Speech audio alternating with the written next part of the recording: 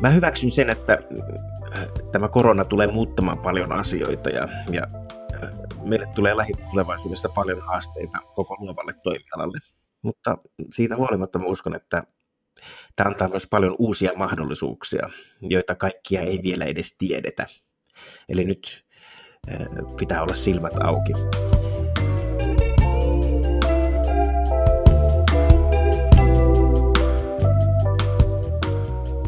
Hei, mä olen Ilkka Hynninen ja olen vetänyt Aitomediaa vuodesta 2003 yhdessä kollegani Eero Hietalan kanssa. Johtoajatus meillä on ollut tässä TV-tekemisessä se, että tuotamme ohjelmia, jotka on yhtä aikaa viihdyttäviä ja merkityksellisiä. Ja tämä tavoite mielessä Aitomedia kulkee eteenpäin, oli sitten koronaa tai ei. Koronan aikana tarvitaan rohkeutta muuttaa asioita. Teillä on tuotettu Kaikki kotona live. Tämä on esimerkki ohjelmasta, jossa tehtiin suoria viikonloppulähetyksiä studiosta heti eristyksen astuttua voimaan. Mistä tämä idea syntyi? Kaikki kotona liven idea lähti siitä, että me haluttiin tuottaa tämmöinen toivoa tuottava ohjelma tähän lockdownin alkuun, joka oli tuossa hetki sitten. Ja pääviesti oli siinä se, että vaikka moni asia nyt on muuttumassa, niin yhdessä tästä kaikki selviämme. Ja tämä kehitettiin yhdessä Akun tehtaan kanssa, ja tämä oli Aitomedian ja Akun tehtaan yhteistuotanto. Ja meistä oli mahtavaa se, että mukana oli sekä nämä huippuartistit että kotiväki myös.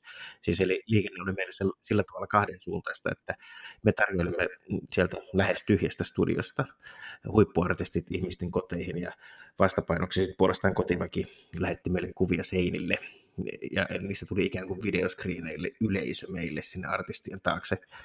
Ja sitten myös monet julkisuudesta tutut ihmiset laittoi videotervehdyksiä, joissa kerrottiin parhaat vinkit, että miten siellä kotona nyt selvitään, kun siellä joutuu olemaan aika pitkän aikaa.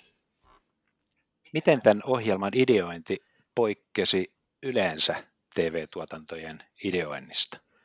No oikeastaan tämän ohjelman ideointi poikkesi normaalista ohjelmaideoinnista jo pelkästään tämän aikaikkunan takia. Eli kun normaalisti ohjelmia kehitetään kuukausia, joskus jopa vuosia, niin tässä tapauksessa ohjelma meni ideasta ruutuun noin viikossa. Eli kun Yle teki tilauksen, niin 4 päivää sen jälkeen oli ensimmäinen lähetys ja heti seuraavana päivänä toinen suora lähetys. Eli sitä tehtiin aika vauhdilla.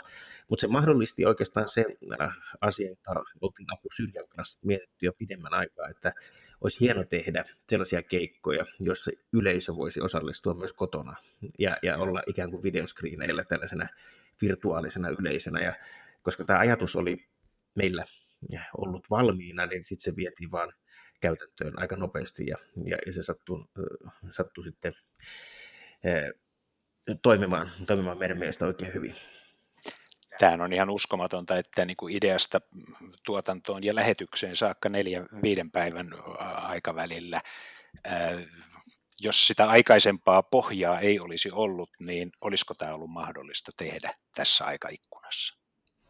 Jos aikaisempaa pohjaa ei olisi ollut, niin en usko, että tässä aikaikkunassa oltaisiin keretty ikään kuin valmistella ajatuksia ja miettiä, että miten teknisesti sellainen voisi mahdollista tehdä. Mutta että meillä oli ikään kuin henkitasolla kummassakin yhtiössä valmius tällainen ohjelma tehdä, kun oltiin sitä suunniteltu jo ja yhteisesti mietitty, että miten se tällaisen voisi tehdä.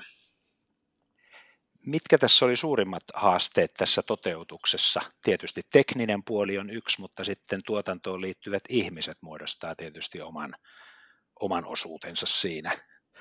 No, tämä tuotanto oli meille ehkä sellainen, joka tuli heti siinä lockdownin alussa, jossa sai aikamoisen niin kuin hypyn syvään päähän, että mitä tämä tarkoittaa tämmöinen uusi epänormaali, missä sitten ollaan. Eli käytännössä se piti ottaa huomioon henkilöstön osalta siinä, että kaikkien piti olla terveenä. Pyrittiin välttämään kaikkea muuta liikettä kuin työpaikan ja sitten tämän kodin väliä.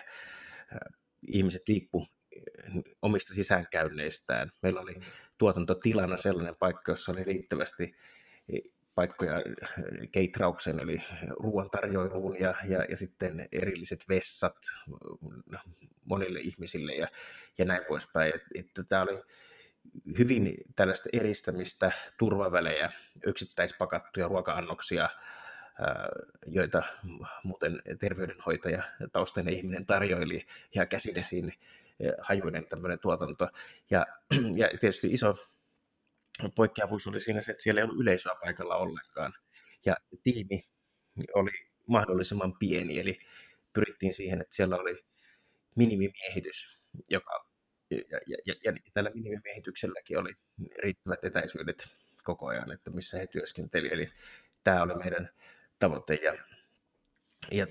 ja sai siinä selkeästi esimakua tulevasta. Ja sitten meillä pääkaupunkiseudulta tuli tässä sitten eristyksen aikaan artisteja esimerkiksi ja joitain avainhenkilöitä, niin kyllähän se oli hyvin kummallista, että me ollaan sellaisessa tilanteessa, että joudutaan kirjoittelemaan lupalappuja, että saa mennä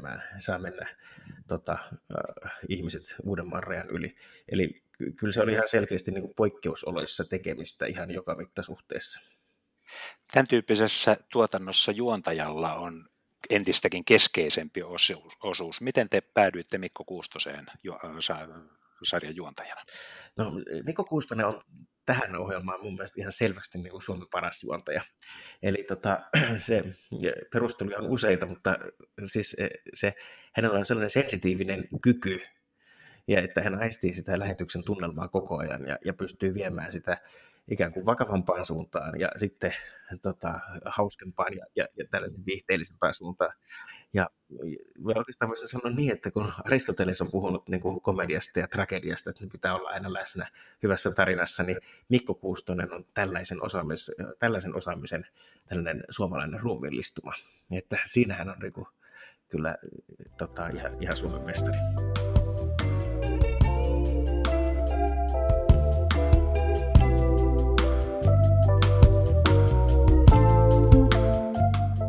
No, tuotannoissa on aina tärkeintä ottaa huomioon turvallisuus, ja koronatilanteessa tämä tietysti korostuu, ja ei tarvita kenellekään meille ihmeellistä kristallipalloa, että voi veikata, että on tulossa kohtuullisen pitkä aika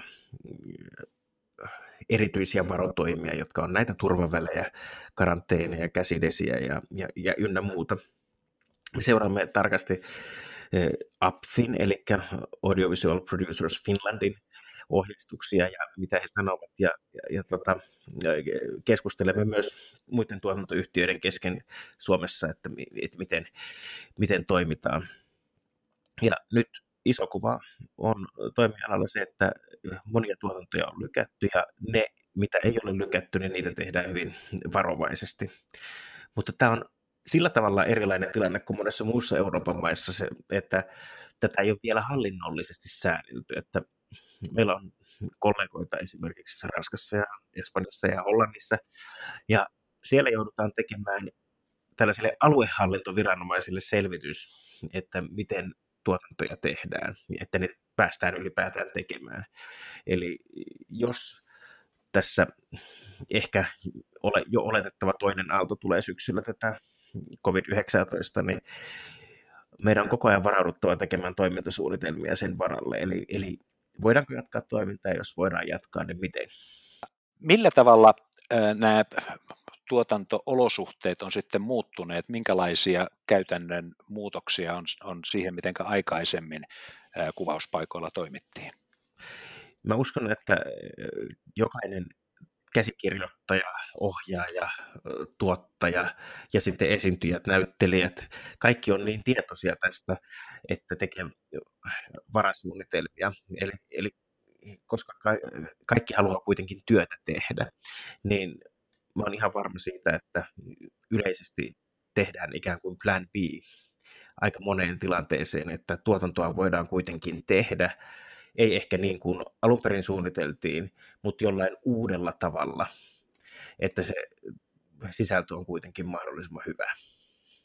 Mikä, Ilkka, on sinun viestisi luovan alan toimijoille korona-ajasta selviytymiseen. Miksi olisi syytä uskoa parempaan tulevaisuuteen? Mistä on se, että ihmiset viestivät kertomalla tarinoita. Ja kun ihmiset ovat aina halunneet kuunnella tarinoita ja kokea elämyksiä, niin tämä on mun mielestä iso toivoa antava viesti koko luovalle toimialalle, koska tämä tarve ei tule minnekään katoamaan. Oikein hyvä. Kiitos paljon Ilkka Hynninen Aitomediasta. Tämä on Creative Finlandin tuottama podcast. Sarja kertoo ratkaisuista, joilla luovan alan liiketoimintaa voi kehittää poikkeusaikoinakin. Sarjan on toimittanut Digital Media Finland.